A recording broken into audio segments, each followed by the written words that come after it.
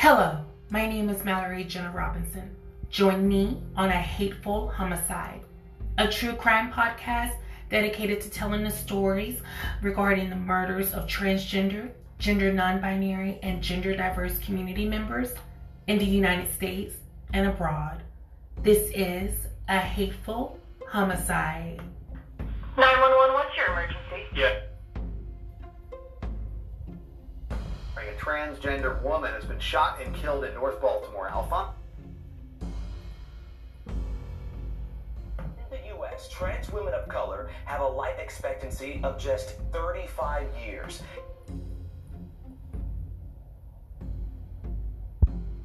This happens on a daily. Another one of my friends got killed right up the street from here. These cases are true. The victims are real, and their voices matter. This is A Hateful Homicide.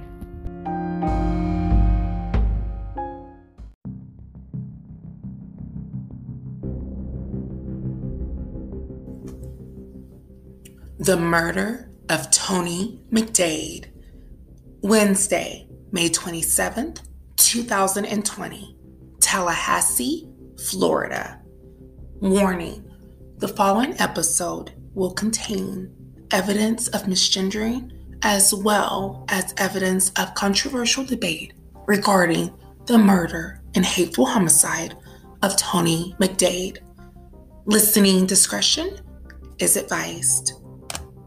The latest officer-involved shooting in Tallahassee that sparked calls for more transparency within the Tallahassee Police Department. Tony McDade was shot and killed 9 days ago after police say McDade pointed a gun at an officer. Since the shooting, there's been a push to see body camera video and to have the officer's name released. Next week, at least one of those things will happen. ABC 27's Jada Williams is live in the Bond community tonight. Jada, why is the city moving forward with releasing the officer's name? Well, Channing, this decision comes just one day after the Police Benevolent Association of the Big Bend's request to keep that officer's identity concealed was denied by a Leon County judge. Hours after a Tallahassee police officer shot and killed Tony McDade on May 27th, Police Chief Lawrence Rebel says he would not release the officer's name. The officer is a victim just like anybody else in these type of cases, so Marcy's Law definitely kicks in, and the officer is afforded the same rights as any other victim. Citing a law designed to protect victims of crime, the department says that officer became a victim when McDade pointed a gun at them at the Leon Arms apartment complex on Holden Street. This all started after police say McDade stabbed a man on Saxon Street that morning. Court documents later revealed that police say McDade reached for that gun even after McDade had been shot. To help keep that officer's identity protected, the Big Bend Police Benevolent Association took the matter to a Leon County judge. That if the temporary injunction is not entered and if disclosure of our client, the victim's personal information is released, there will be no way to peel back the damage that will flow from that. But the request to keep the officer's name protected under the Victims' Right Law was denied. On Friday, the city of Tallahassee announced that information will soon be released on June 8th. The city attorney issued a statement reading in part, the city of Tallahassee has received public records requests and is reviewing those requests for applicable Florida law exemptions from disclosure. Unless there is another public records exemption under Florida law that applies, the request record will be released.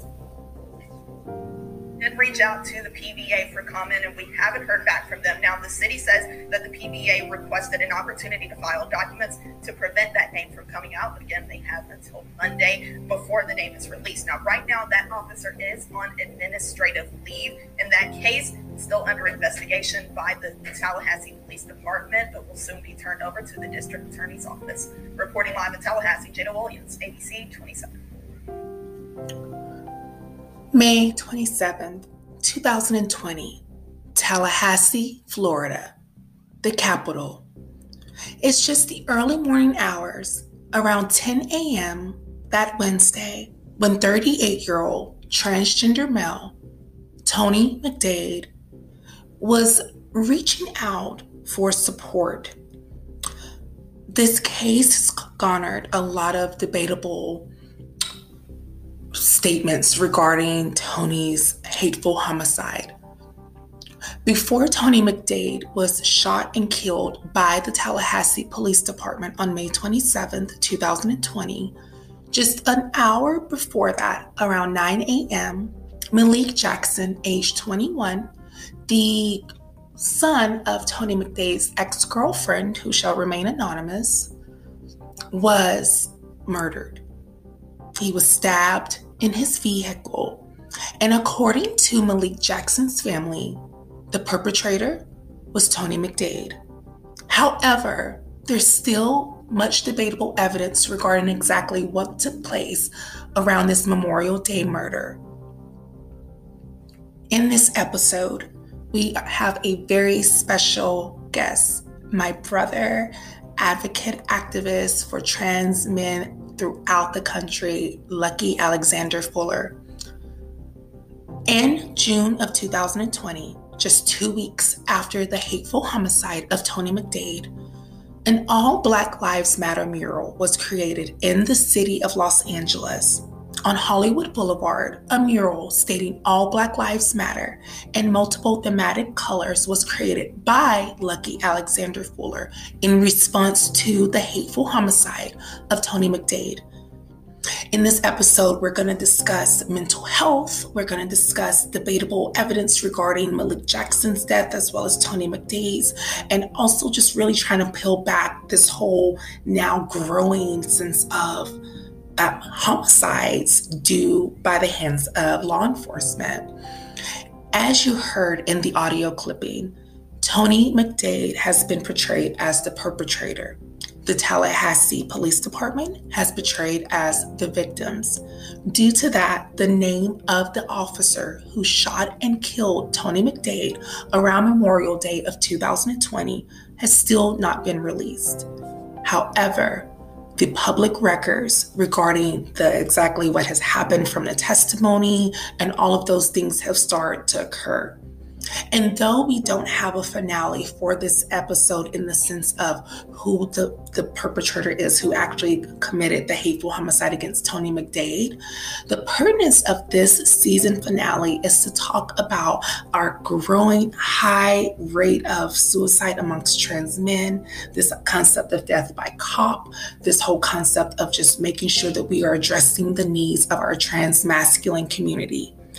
As we heard in a few episodes before regarding the hateful homicide of Caden Clark, we have now started to see this trend of where there must be some similarities between this case as well as Tony McDade's, considering the fact that both were shot by cops when they were in desperate need of support and help.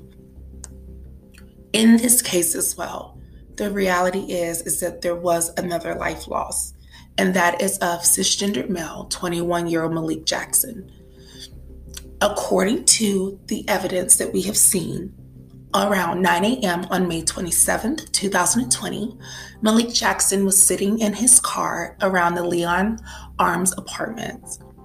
Around that time, according to some eyewitnesses, they saw McDade go into the back seat of Malik Jackson's car, and that is where Malik Jackson was fatally stabbed.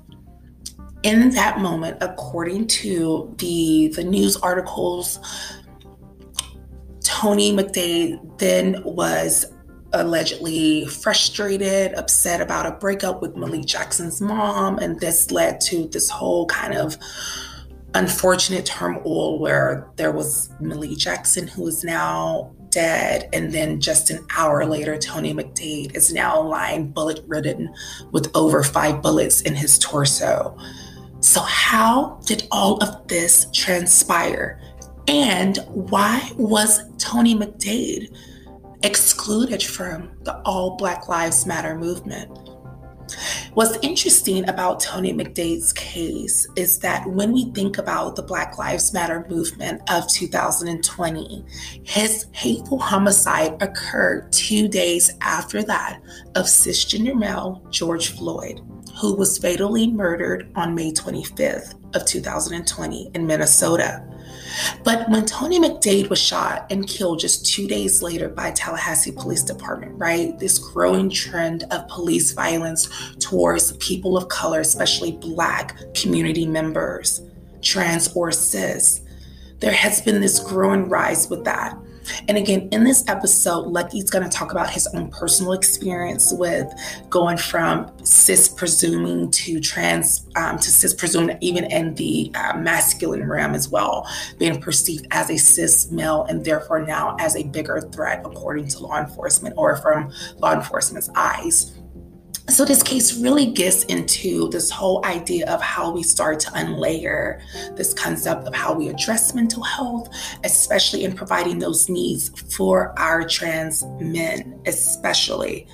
There's going to be a lot of quantitative data from Lucky discussing the whole idea of the suicidal rates, and then how we as a nation, as a world, can now start to uplift and uphold our trans men, because we are starting to see that their lives are definitely being affected now more so on a visible level.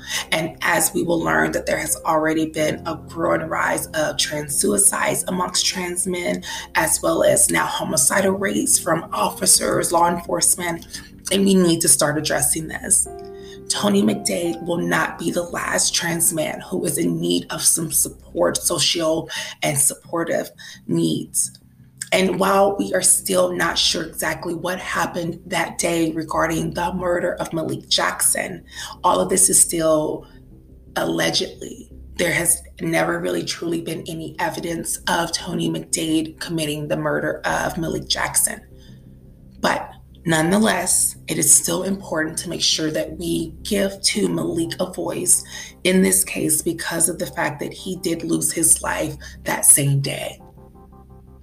So, without further ado, I am going to turn over the remaining of the episode in the interview portion with my big brother, Lucky Alexander Fuller. And again, I just want to say I hope you all have been enjoying A Hateful Homicide. As we went through these 13 episodes for the past 2.5 months, I have appreciated the growing response. I have noticed that there are audience members from Ireland to Australia, all the way to Canada and Brazil. It just warms my heart to see this podcast starting to go beyond the United States, which is so important to me. And believe me, my extended abroad audience, there will be cases covered beyond the United States, because all of trans lives matter here and everywhere. Okay, you all, without further ado, I'm going to get ready to introduce you for live audio footage. Please be mindful that because this footage is live, there is a little bit of rough moments in there, just regarding some audio stuff, but just disregard that and just please just take this episode for what it is, which is informative. Thank you so much, and let's get started.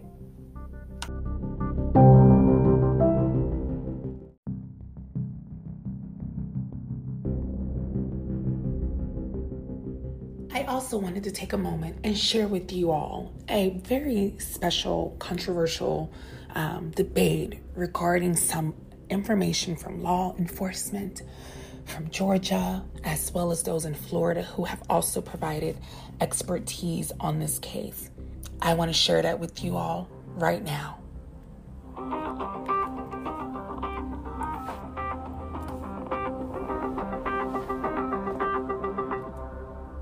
Good afternoon, I'm Vince Velasquez, and welcome to Law and Crime Network's Keeping the Peace, where from a law enforcement perspective, we're tackling today's important issues relating to social justice and law enforcement reform. With the outcry for justice for Breonna Taylor, George Floyd, Ahmaud Arbery, and so many more, the death of Tony McDade is being re-examined. McDade, a black transgender man, was killed during an altercation with police on May 27th. Let's take a look. Y'all just killed that man for no reason. Man, that's messed up. That's crazy.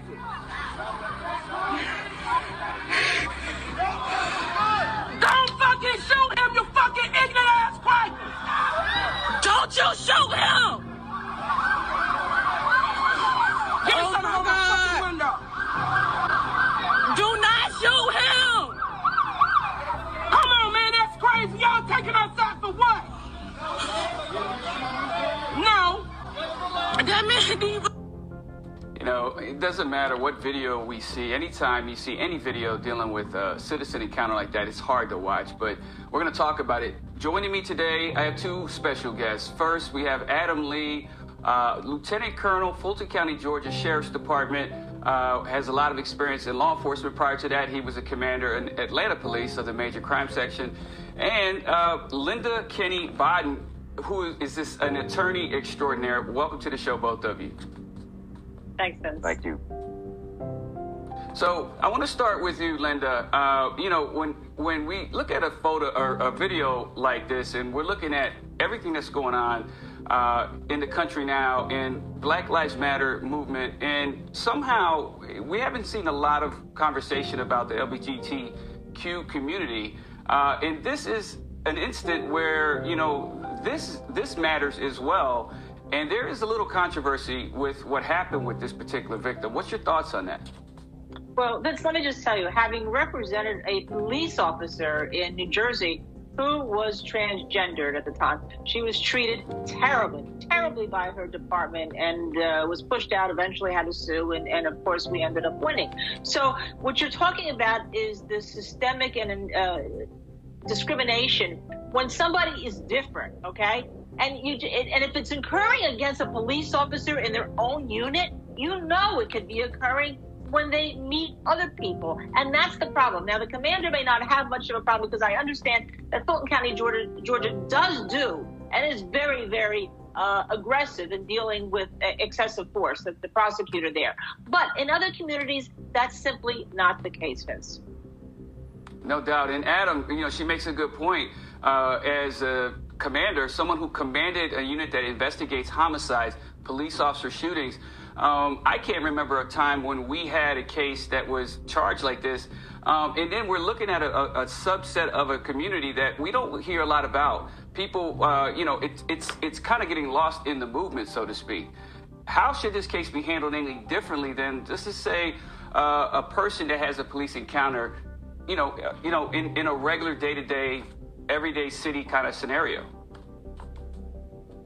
When in this particular case, you have a transgender person that was involved, and we all know that there are certain prejudices that exist with, like the attorney just said, within law enforcement agencies, because law enforcement agencies have hired individuals from the LGBT community, and so there has always been a difficulty, if you will, in accepting individuals for that lifestyle. So we have to go above and beyond to ensure that there are no biases, especially within the police departments, because I could see the day could come when we could have a hate crime charge against an officer if it could be shown that the officer committed the act, which could have been a crime, against someone who was transgender or had a different gender identity. In this case, Tony McDade is definitely a victim, but this has a little bit of different twist to it because the Tallahassee Police Department has delayed naming the officer who shot and killed Tony McDade. This is a reversal from the city's announcement last week that they would be releasing the ID of the officer. Now, the police union had a lot to say about why they think the officer's name should not be released. Let's take a look. Hours after a Tallahassee police officer shot and killed Tony McDade on May 27th, Police Chief Lawrence Rebel said he would not release the officer's name. The officer is a victim just like anybody else in these type of cases, so Marcy's Law definitely kicks in, and the officer's afforded the same rights as any other victim. Citing a law designed to protect victims of crime, the department says that officer became a victim when McDade pointed a gun at them at the Leon Arms apartment complex on Holton Street. Interesting, very interesting. So we have a police department that, they want to be transparent, but they don't want to release the officer's name, claiming that the officer is a victim himself, i.e. having to have shot Mr. McDade to prevent himself from being injured, an aggravated assault victim. Linda, let me start with you. You're an attorney. When we look at why an officer would consider that, or a police department would consider that, why not be transparent? There's no reason, and this is quite frankly doggy doo-doo, okay? Marcy's Law was never intended to cover a police officer who in their line of duty shot somebody dead, okay? That was not simply to be the case. And all you're doing is fomenting racism. You're preventing more discrimination against the LGBT community. It is ridiculous. As a matter of fact, if you release the officer's name, maybe you find other incidents with other people on the street who say, hey, that was the person that went after X, or that was the person that went after Y. It's no different than how cops for years had the perp walk, right? Perp walk, find out, oh my God, look at that person. That was the person who raped me. And so if you release the name, you may find other incidents. Well, that's a great point, Linda, because I'm going to go back to Adam here in a second. So when I was working cases, that's exactly what happened. If we release a suspect's photograph and ID, we had victims that would then call the police department and says, hey, by the way, that person that you showed on TV did this to me. And then we start seeing a pattern. Adam, you work criminal major case crimes for decades.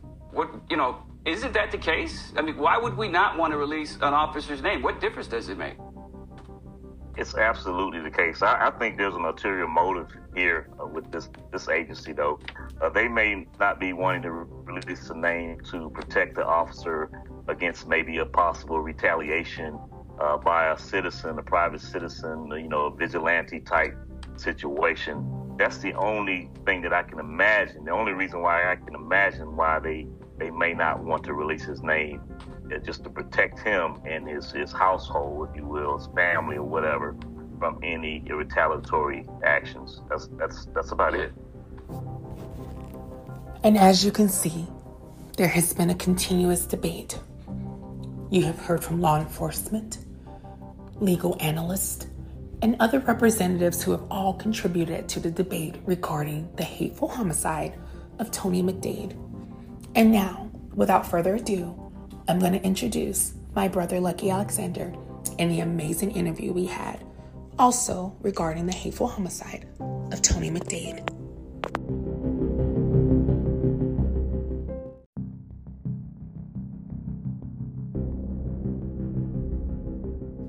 So, Lucky, my brother, how are you? I'm good, sister. How are you? Thanks for having me on the show. I think it's a fantastic show, and you're uplifting a lot of the deaths that happen in our communities. Thank you so much. So, my brother, this episode is very controversial. Mm-hmm. We have a big debate amongst the cis community and the trans community regarding the hateful homicide of Tony McDade.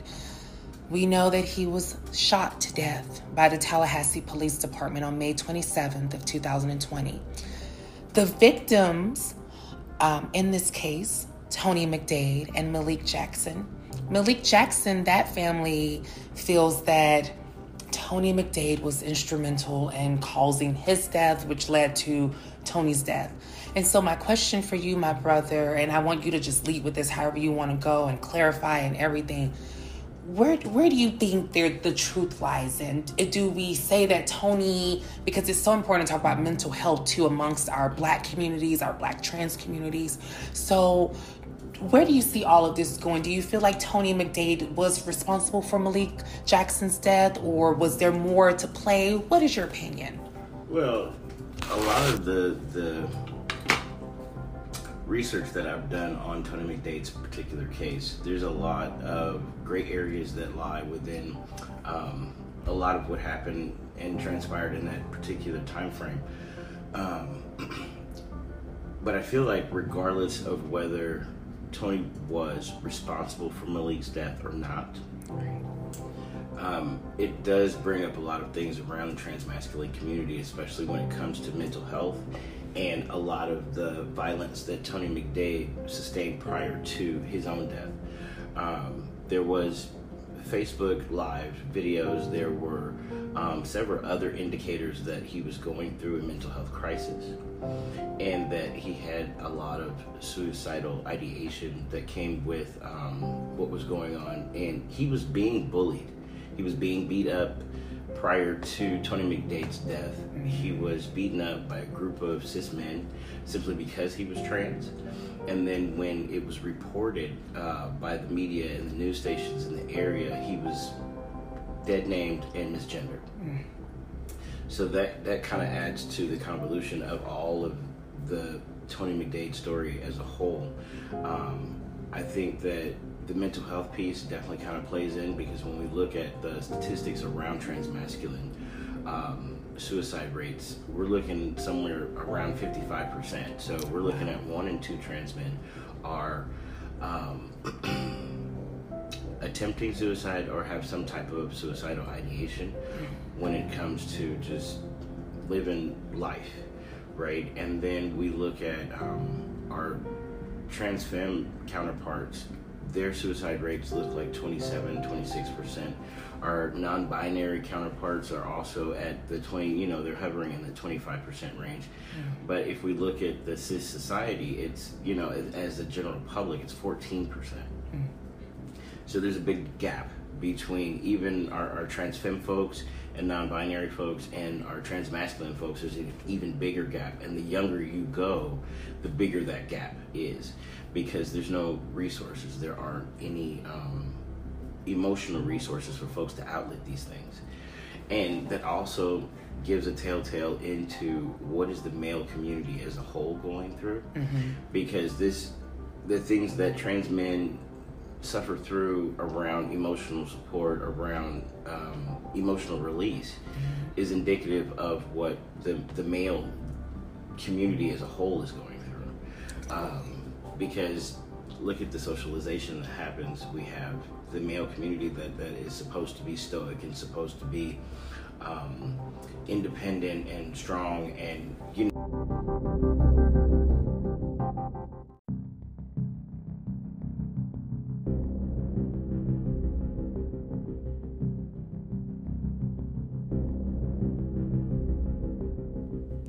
I think what happened to Tony McDade uplifts a lot of the mental health pieces around the male demographic as a whole.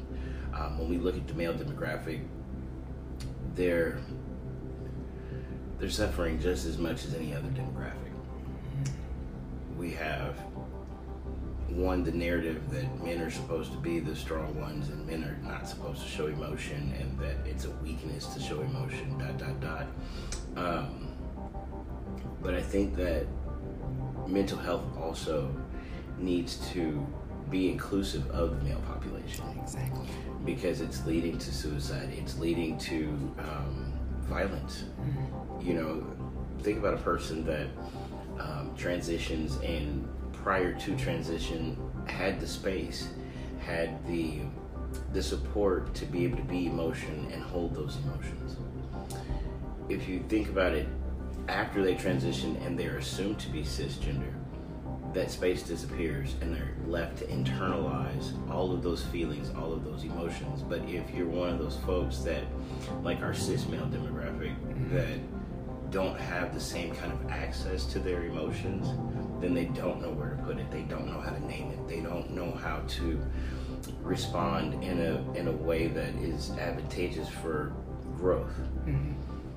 So I think Tony McDade's story not only uplifts the erasure of trans men as a whole, let alone trans black men, due to his name not being uplifted throughout the whole Black Lives Matter movement, but it also uplifts the disparities within the male population around mental health and those needs being met. Absolutely, my brother. And, one of the things that you really touched on was this idea of the suicide rates for trans men being at 55% and that lack of emotional support. With that being said, do you feel like if those resources had been available, if they were able to be, ready for people who are dealing with a lot of things, and we know as trans people, as we transition, our bodies are changing, hormones. So do you think if there are more resources, the more resources we have for trans men, do you think that will be a great benefit in terms of reducing mental health? And then also maybe things like this wouldn't possibly occur as much? I think that if there were more resources for trans men as a whole, so not just mental health, not just medical, not just all of these resources that are being afforded to other folks, I think that if those resources were available to the transmasculine community, that it would definitely lead to a better quality of life. I think that the rates of suicide, the rates of violence, the rates of just toxic masculinity, I think that it would lessen that burden. I think it would give folks an outlet to be able to say, hey, I'm not okay, or, you know, I'm feeling a little blue today. And it'd be okay to be in that space and have support to get through that. But if you're unable to name it, if you're unable to process it in a way that other folks are able to process those things, then it gives us an unfair disadvantage to be able to thrive in life. Oh, my brother. What is some advice that you would give to individuals who are transmasculine? One of the episodes that we had was a few episodes back with Caden Clark, and he was a white trans man who too was also shot by the police. He called out, his friends called out for help, and as a result, he allegedly went wielding with a knife at the officers and was shot down. And this was in 2016, about 4 years before Tony McDade. So, you know, there's this pattern that we're seeing where, you know, like you said, there's this increase of just, you know, violence towards trans men. And it seems to be a correlation also now with law enforcement. Is that something that you, as an expert and someone who works a lot with the populations throughout the U.S., have heard from other people about a lot of the violence towards transmasculine or trans men coming from law enforcement, or is there another direct source of this violence? I think that the violence shows up much differently for trans men than it does for other populations, simply because for a lot of us, we're an afterthought. And, you know, like I mentioned before, there are no resources, so you kind of have to figure it out. And when it comes to encountering law enforcement, I myself have had to deal with law enforcement, and it's not a good feeling, you know, because walking through the world perceived as a femme-identified folk, I was looked at much differently than I am now, perceived as a cis male. And so being perceived as a cis male, I've gotten pulled over twice as many times as I ever did as a stud. I think that there are a lot of different intersections that impact that interaction. I think that someone that's not BIPOC or not a person of color or not black doesn't have the same access to resolve when it comes to police interaction. I also believe that if the resources were available, that it would lessen a lot of the violence. It would lessen a lot of the mental health and depression challenges that transmasculine folks go through, because then there would be coping mechanisms in place in order to be able to move through these emotions. There would be therapists that were competent to be able to talk to transmasculine folks and get them to understand how to name those emotions. You know, for me, it was the women in my life that showed me how to name my emotions. It was the women in my life that showed me how to navigate.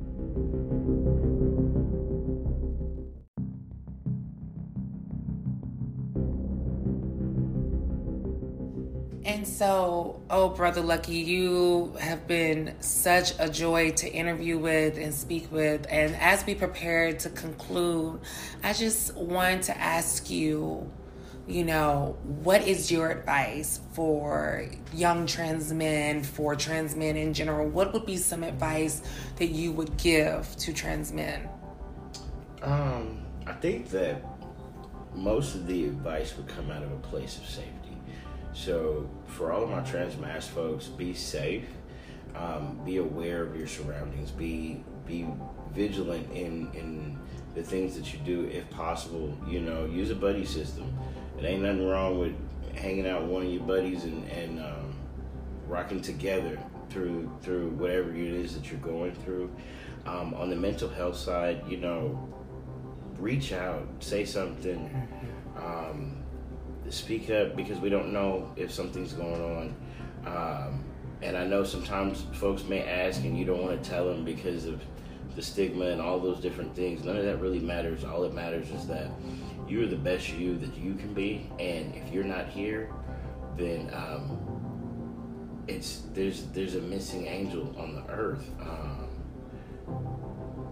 I need all of my trans folks to understand you're more than enough, and that there's so many more of us out here. You're not alone.